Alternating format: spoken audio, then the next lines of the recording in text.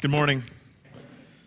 My name is Brandon. I'm one of the pastors here at Sojourn Heights. As she said, we're in a series on the book of Samuel. Samuel is part of what we call the Old Testament.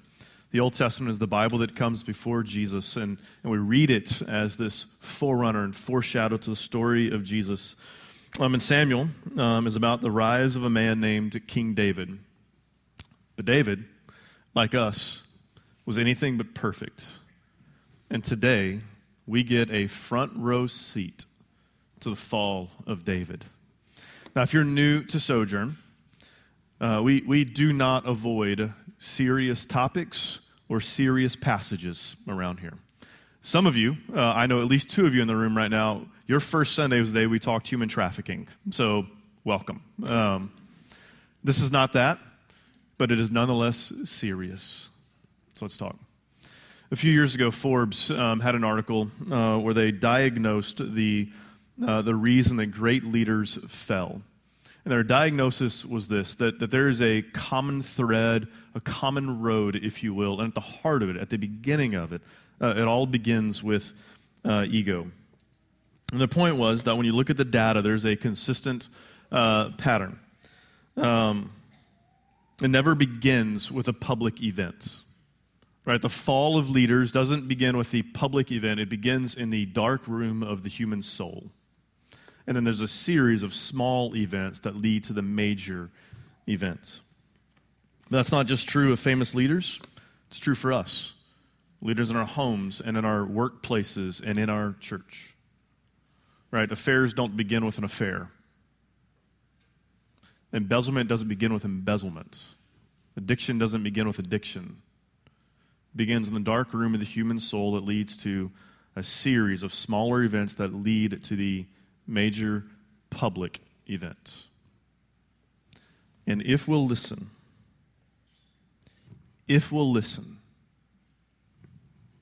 in our text today, we are going to find some very practical help. Very practical help for how to prevent ourselves from walking down the road that David walked, or what to do if we're already on it. So let's go. Verse 1. In the spring of the year, the time when kings go out to battle, David sent Joab and his servants with him and all of Israel, and they ravaged the Ammonites and besieged Rabbah. But David remained at Jerusalem. Why did David remain at Jerusalem? What's that in there for? Like, why is it screaming, hey, listen, they all went out to battle, but David, not him, Jerusalem. Here's why. Kings went to battle. They didn't just ship men out and say, hey, go do it. Kings went out to battle. See, here's the point that is leaping off the page in verse 1. The fall of David began like this. It began with David somewhere he never belonged. The fall of David, what began the spiral that would be David's life in chapter 11, began with David somewhere he didn't belong. And I told you this is going to be very practical. Here's very practical help from this one. Right? You want to deal with whatever's going. You want to fight porn? You want to overcome your addiction to porn? Get off the computer in the middle of the night. Don't be somewhere you don't belong. If you have a roommate, here's what you guys can do. Take your phone, or ladies, I didn't mean guys and like guys, but male, female, right? As a side note, we are not unaware that porn is not a male issue only, all right? Take your phones, 8 p.m., put them in a common place where everyone knows where your phones are at. Now, you don't actually need your phone with you in your room in the middle of the night. Don't let yourself go somewhere you don't belong. Now, watch what the author does. Verse 2. It happened late one afternoon when David arose from his couch and was walking on the roof of the king's house, that he saw from the roof a woman bathing. And the woman was very beautiful. And David sent and inquired about the woman. And one said, is not this Bathsheba, the daughter of Eliam, the wife of Uriah the Hittite? So David sent messengers and took her. He's on the roof. He looks out, sees a woman bathing. Finds her, it says, very beautiful. Finds her attractive. And he sends for her, and he takes her. And the language that's used here, the way this is written, is screaming at us. I mean, the author wrote this in such a way that it is begging for our attention to just fly back to Genesis 1 through 3. Genesis 1 is the story of creation, where God creates the world. And God does it in a series of days. And then verse 31, this is what it says. And God saw everything that he had made, and behold, it was very good. Now, here's the parallels that the author in Samuel wants us to see. God saw, David saw, same word. But you know what else? Very good, very beautiful, same word. Same word. And in the way that God looked at creation and went, oh, that's good. David looked at the woman and said, oh, that's good. But unfortunately, the parallels don't end in Genesis 1. Genesis 3, we have the chapter where sin enters the world. There's a fracture in humanity and God. And in verse 6, so when the woman saw, same word, that the tree was good for food and that it was a delight to the eyes, same idea, and that the tree was to be desired to make one wise, she took of its fruit and ate. She took the fruit. David took the woman. See, what the author is trying to say is this. What the author is trying to say in Samuel, that sex is meant to be in line with Genesis 1, where God looks, says it's very good, and then he gives it away. And sex is meant to be the self-giving union where I give myself away. It's not meant to be something where I take. It's not meant to be something where I take. But David here is treating sex in line with Genesis 3, not Genesis 1, where just like Eve took the forbidden fruit, David took the forbidden fruit. And he ate. And when he did, and when you do, when you treat sex in line with Genesis 3 and not Genesis 1, it will become transactional every single time. Let me show you. Verse 4. So David sent messengers and took her. And she came to him, and he lay with her. Now she had been purifying herself from her uncleanness. Then she returned to her house, and the woman conceived, and she sent and told David, I am pregnant. All right, how do I know that this is transactional right here? Here's how I know. In the original, which the Old Testament was written in Hebrew, we translate into English since most of us, I assume all of us, aren't English or Hebrew speakers around here. But in the original, you know what the author just did? You know how many words the author used? 8 words. Here they are. He sent, he took, she came, he lay. Here's how the author described the scene. He sent, he took, she came, he lay. No mention of affection, no mention of feeling, no mention of anything, just he sent, he took, she came, he lay. Transactional. And when sex becomes transactional, there will always be a personal spiral that follows.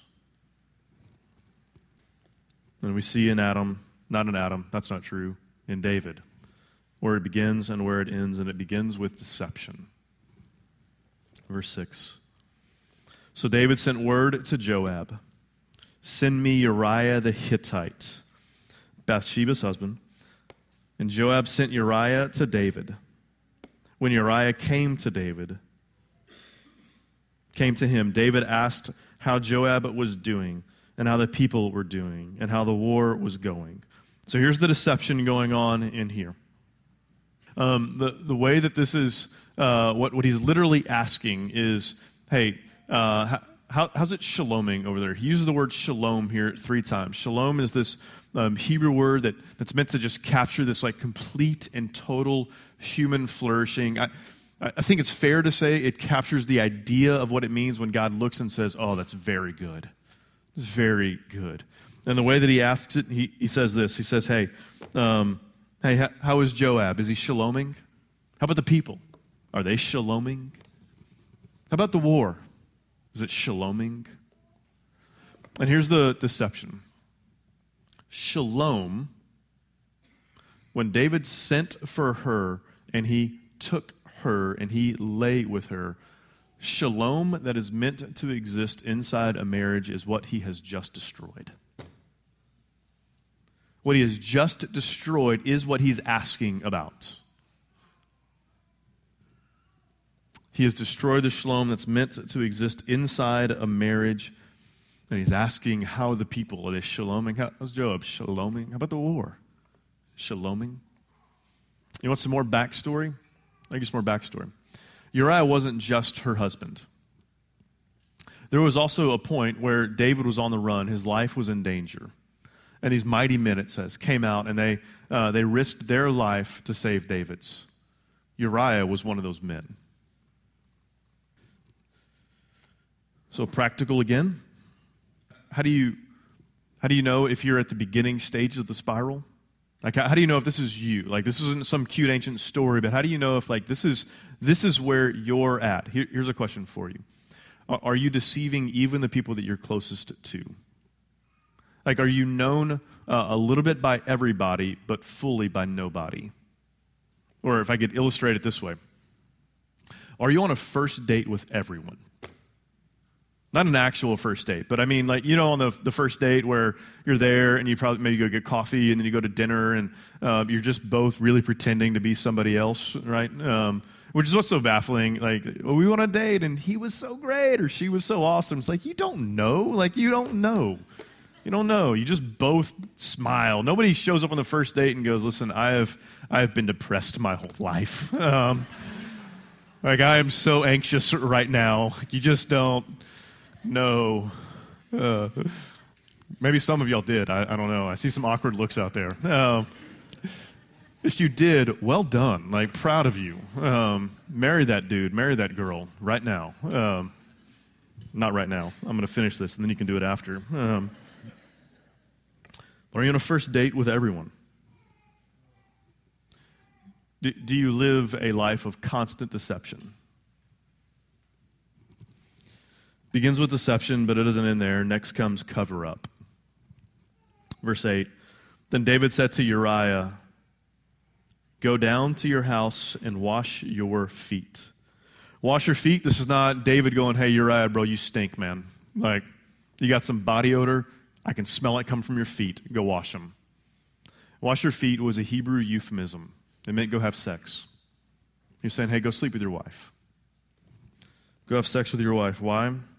Because she's pregnant, man. I don't want it to land on me. I'm going to dodge the bullet. This was David's ancient version of deleting his web history. It was the ancient version of deleting this is where I've been and what I've done. But cover-ups don't always work. In fact, they never do. They might just feel like they're working for a while, but they never work. And when it doesn't here, it leads to manipulation. So go wash your feet, verse 8. And Uriah went out of the king's house, and there followed him a present from the king. But Uriah slept at the door of the king's house with all the servants of his Lord, and did not go down to his house. When they told David, Uriah did not go down to his house, David said to Uriah, have you not come from a journey? Why did you not go down to your house? So here's the reason that Uriah didn't go down to the house.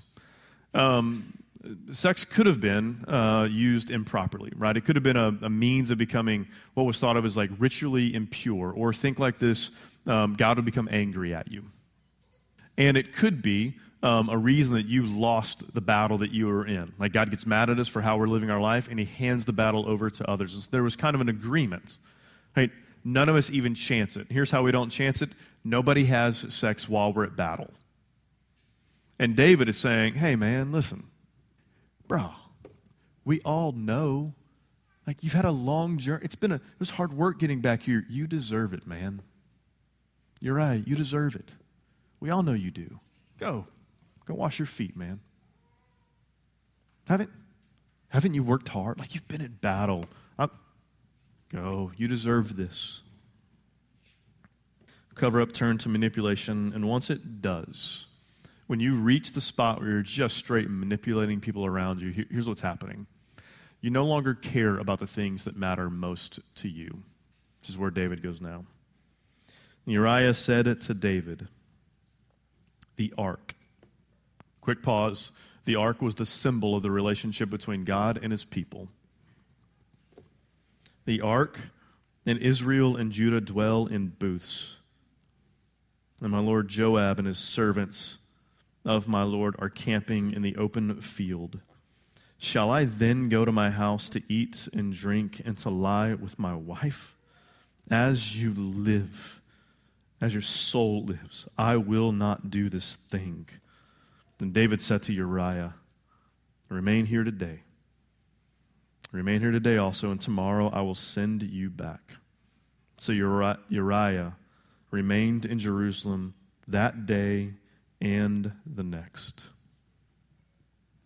Uriah responds, yeah, man, it's been a long journey. It's been a long journey.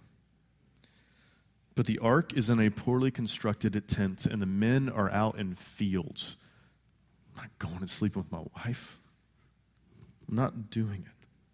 You see, just a few chapters before this, the ark being in a tent was a crisis for David. All along, victory in battle mattered to David. And how does he respond here? Nothing about the men, nothing about the ark. See, for the entire rise of David, he valued two things above all else. You ready? People of God, presence of God. And here, nothing. His heart had hardened to what mattered most to him. His heart had grown numb and hard to what mattered most to him. And so how do you know if you've reached this stage? Is your heart numb? Is it numb to what you've done, to what you're doing? Is it numb to the people it's affecting? Has your heart grown numb? You can feel the numbness in David when he just looks back at Uriah and robotically says, okay, stay here tonight. I'll send you back tomorrow. Has your heart grown numb? And now verse 13. One last-ditch effort. And David invited him, and he ate and drank in his presence so that he made him drunk. Last-ditch shot by David. Desperate effort to cover it up. And in the evening he went out to lie on his couch with the servants of his Lord, but he did not go down to his house. In the morning David wrote a letter to Joab and sent it by the hand of Uriah. In the letter he wrote, set Uriah in the forefront of the hardest fighting, then draw back from him that he may be struck down and die. And as Joab was besieging the city, he assigned Uriah to the place where he knew there were valiant men. And the men of the city came out and fought with Joab. And some of the servants of David among the people fell. Uriah the Hittite also died. David sends him to the front line of battle, carrying his death warrants in his hand. And the spiral of David has reached the point where he takes the life of someone who fought to save his. And what began with David somewhere he didn't belong turned into deception, which led to cover-up, which became manipulation, and eventually murder. And if you're sitting out there going, man, this is great, but I just don't see murder in my future, man. I'd say one, like in light of you ranked to David, that's a bold, but maybe not. Maybe I'll concede murder's not in your future, but this spiral here has killed marriages, killed friendships, killed communities, and our church is not immune. But here's the question that I have for you. Here's the question that I've been waiting to ask you. We just read this story a few minutes ago. She got up here and she read 1 through 17. She read the story of the spiral of David's life from being somewhere he didn't belong to eventual murder. And at the end, you said, "Thanks be to God." How? How in the world could you read this passage, or we read this passage, and you respond, "Thanks be to God"? How is it possible to read the story and respond, "Thanks be to God"? Here's how. Chapter 12 is coming. Chapter 12 is coming. You see, chapter 11 ends like this. God looking at what David has done and saying, "This is evil in my eyes." And chapter 12 opens like this. And the Lord sent Nathan to David. He came to him, and he said to him, "There were two men in a certain city, one rich, the other poor. The rich man had very many flocks and herds, but the poor man, he had nothing." Hey, David, the poor man, he's got nothing. Nothing but one little ewe lamb, which he had bought. And he brought it up, and it grew up with him and with his children, and he used to eat of his morsel and drink from his cup and lie in his arms, and it was like a daughter to him. Hey, David, the poor man. Nathan to David. Hey, David, the poor man. He had one lamb, and he loved it. It was all he had, David. All that he had, and he loved it. Now there came a traveler to the rich man, and he, the rich man, was unwilling to take one of his own flock or herd and prepare for the guest who had come to him. But he took the poor man's lamb and prepared it for the man who had come to him. Hey, David, the rich man, swimming in cash, man. He wouldn't feed the guest with his own lamb, so he went and stole from the poor man, brought it in, fed him. Then David's anger was greatly kindled against the man, and he said to Nathan, "As the Lord lives, the man who has done this deserves to die, and he shall restore the lamb fourfold, because he did this thing, and because he had no pity." And Nathan said to David, "You're the man. You're the man, David. You're the one who has done this thing." And in a flash, David's sin is exposed. David is brought into the light, which is the most loving and gracious thing God could have possibly done to David, was to send Nathan to out him, which leads to verse 13, where David said to Nathan, "I have sinned against the Lord. I have sinned against the Lord." And Nathan said to David, "The Lord has put away your sin. You shall not die. Nevertheless, David, because you did this deed and have utterly scorned the Lord, the child who was born to you shall die." David's confession: guilty. I'm guilty. I'm guilty, Nathan. I'm guilty. I have sinned against the Lord. I have done this. I'm guilty. And this confession of David's, it's what leads to restoration. And I get it. Restoration isn't really very visible right here. Right here what we see is David losing the son as a consequence. But the story doesn't end here. the story keeps moving forward, and when we hit Matthew 1 is the first chapter in the New Testament. It's the beginning of the story of Jesus coming onto the scene, and it opens with his lineage. It opens with his family tree, and you know what's in the heart of his family tree? Here's what's in the heart of his family tree. Matthew 1:6, and David was the father of Solomon, who was the next son he was going to have from Bathsheba. David was the father of Solomon by the wife of Uriah. You know what Matthew could have said right there? He could have said the father of Solomon by Bathsheba, but he didn't. He said father of Solomon by the wife of Uriah. You know why? You know what the story of the Bible is? Here's what the story of the Bible is. The story of the Bible is the story of the most broken of our stories being redeemed by Jesus. That's what the story of the Bible is.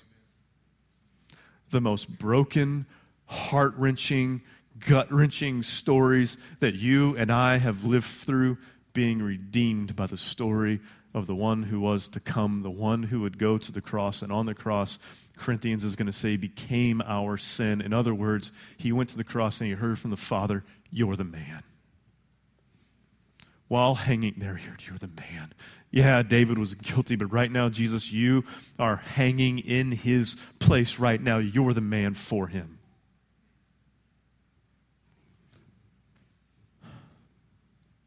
And when we read 2 Samuel 11 in the narrative of the entire Bible, you know what it says? It says that there is no one. There's not a single person in this room. There's not a single person in your life. There's not a single person on our block so far gone, so broken that the grace of God cannot reroute their life. That's what 2 Samuel 11 says. That's what the story is. But in the beginning, I said, if we'll listen, we'll find some practical help on how to avoid the road David went down and what to do if we're already on it. And so I want to leave you with three practical things. Three practical things. 1, get a Nathan. 2, be a Nathan. 3, live like David. Not the I killed a man part, but we'll get to that. First, get a Nathan. Nathan spoke honestly to David about what David did, and he spoke honestly to David about the consequences of David's action. Have the courage, and it takes courage. Have the courage to let someone speak into your life, preferably long before you get down the road. Preferably someone close enough to you to know, hey, you're somewhere you don't belong. This doesn't lead anywhere good. Have the courage to let someone speak into your life. Because let me say it this way. Cowardice does not help communal sanctification. Sanctification is our way of living our life like Jesus. Our communal life looking and being formed into the life of Jesus. Being unwilling to let someone speak into our lives does not help you and does not help us be more and more shaped into the life of Christ. And then be a Nathan. Be a Nathan. And let me say right here why get a Nathan came before be a Nathan, and here's why. If you're not willing to listen, you're not ready to speak. So if you're not willing to listen to others, let others speak into your life, because you've got blind spots. David had blind spots. I've got blind spots. We've all got them. But if we're not willing to let people speak into our blind spots, we're not ready to speak into others. But be a Nathan. Have the courage to speak into one another's lives, because cowardice doesn't help our communal sanctification. It doesn't help our community be more and more like Jesus. We need the courage to listen, and we need the courage to speak. Doesn't mean we verbally bust one another up. This is not MMA with words. We speak truth in love. Kind, gracious, loving, honest words. And you know how the narrative of Nathan David ended? David repents. Nathan speaks honestly. You know what verse 15 said? Nathan went to his house. Repentant people don't need to be constantly reminded of their flaws. He just went to his house. So get a Nathan, be a Nathan, and then live like David. Listen to the opening of Psalm 51, written by David. Listen to the timing of it. To the choir master, the Psalm of David, when Nathan the prophet went to him after he had gone into Bathsheba. Psalm 51, written in response to what David has just done. And he says, have mercy on me, O God, according to your steadfast love, according to your abundant mercy. Blot out my transgressions, wash me thoroughly from my iniquity, and cleanse me from my sin.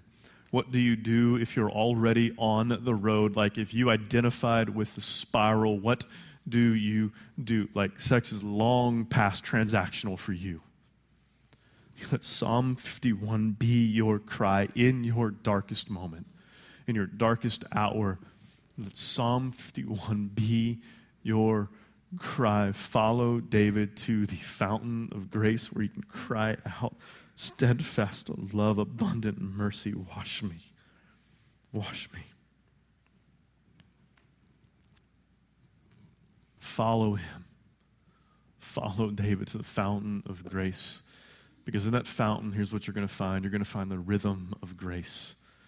The rhythm of give my life away, not the rhythm of take, take, take.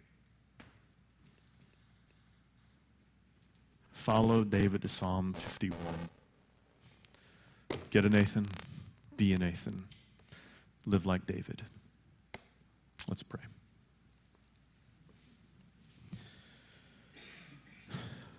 Father, I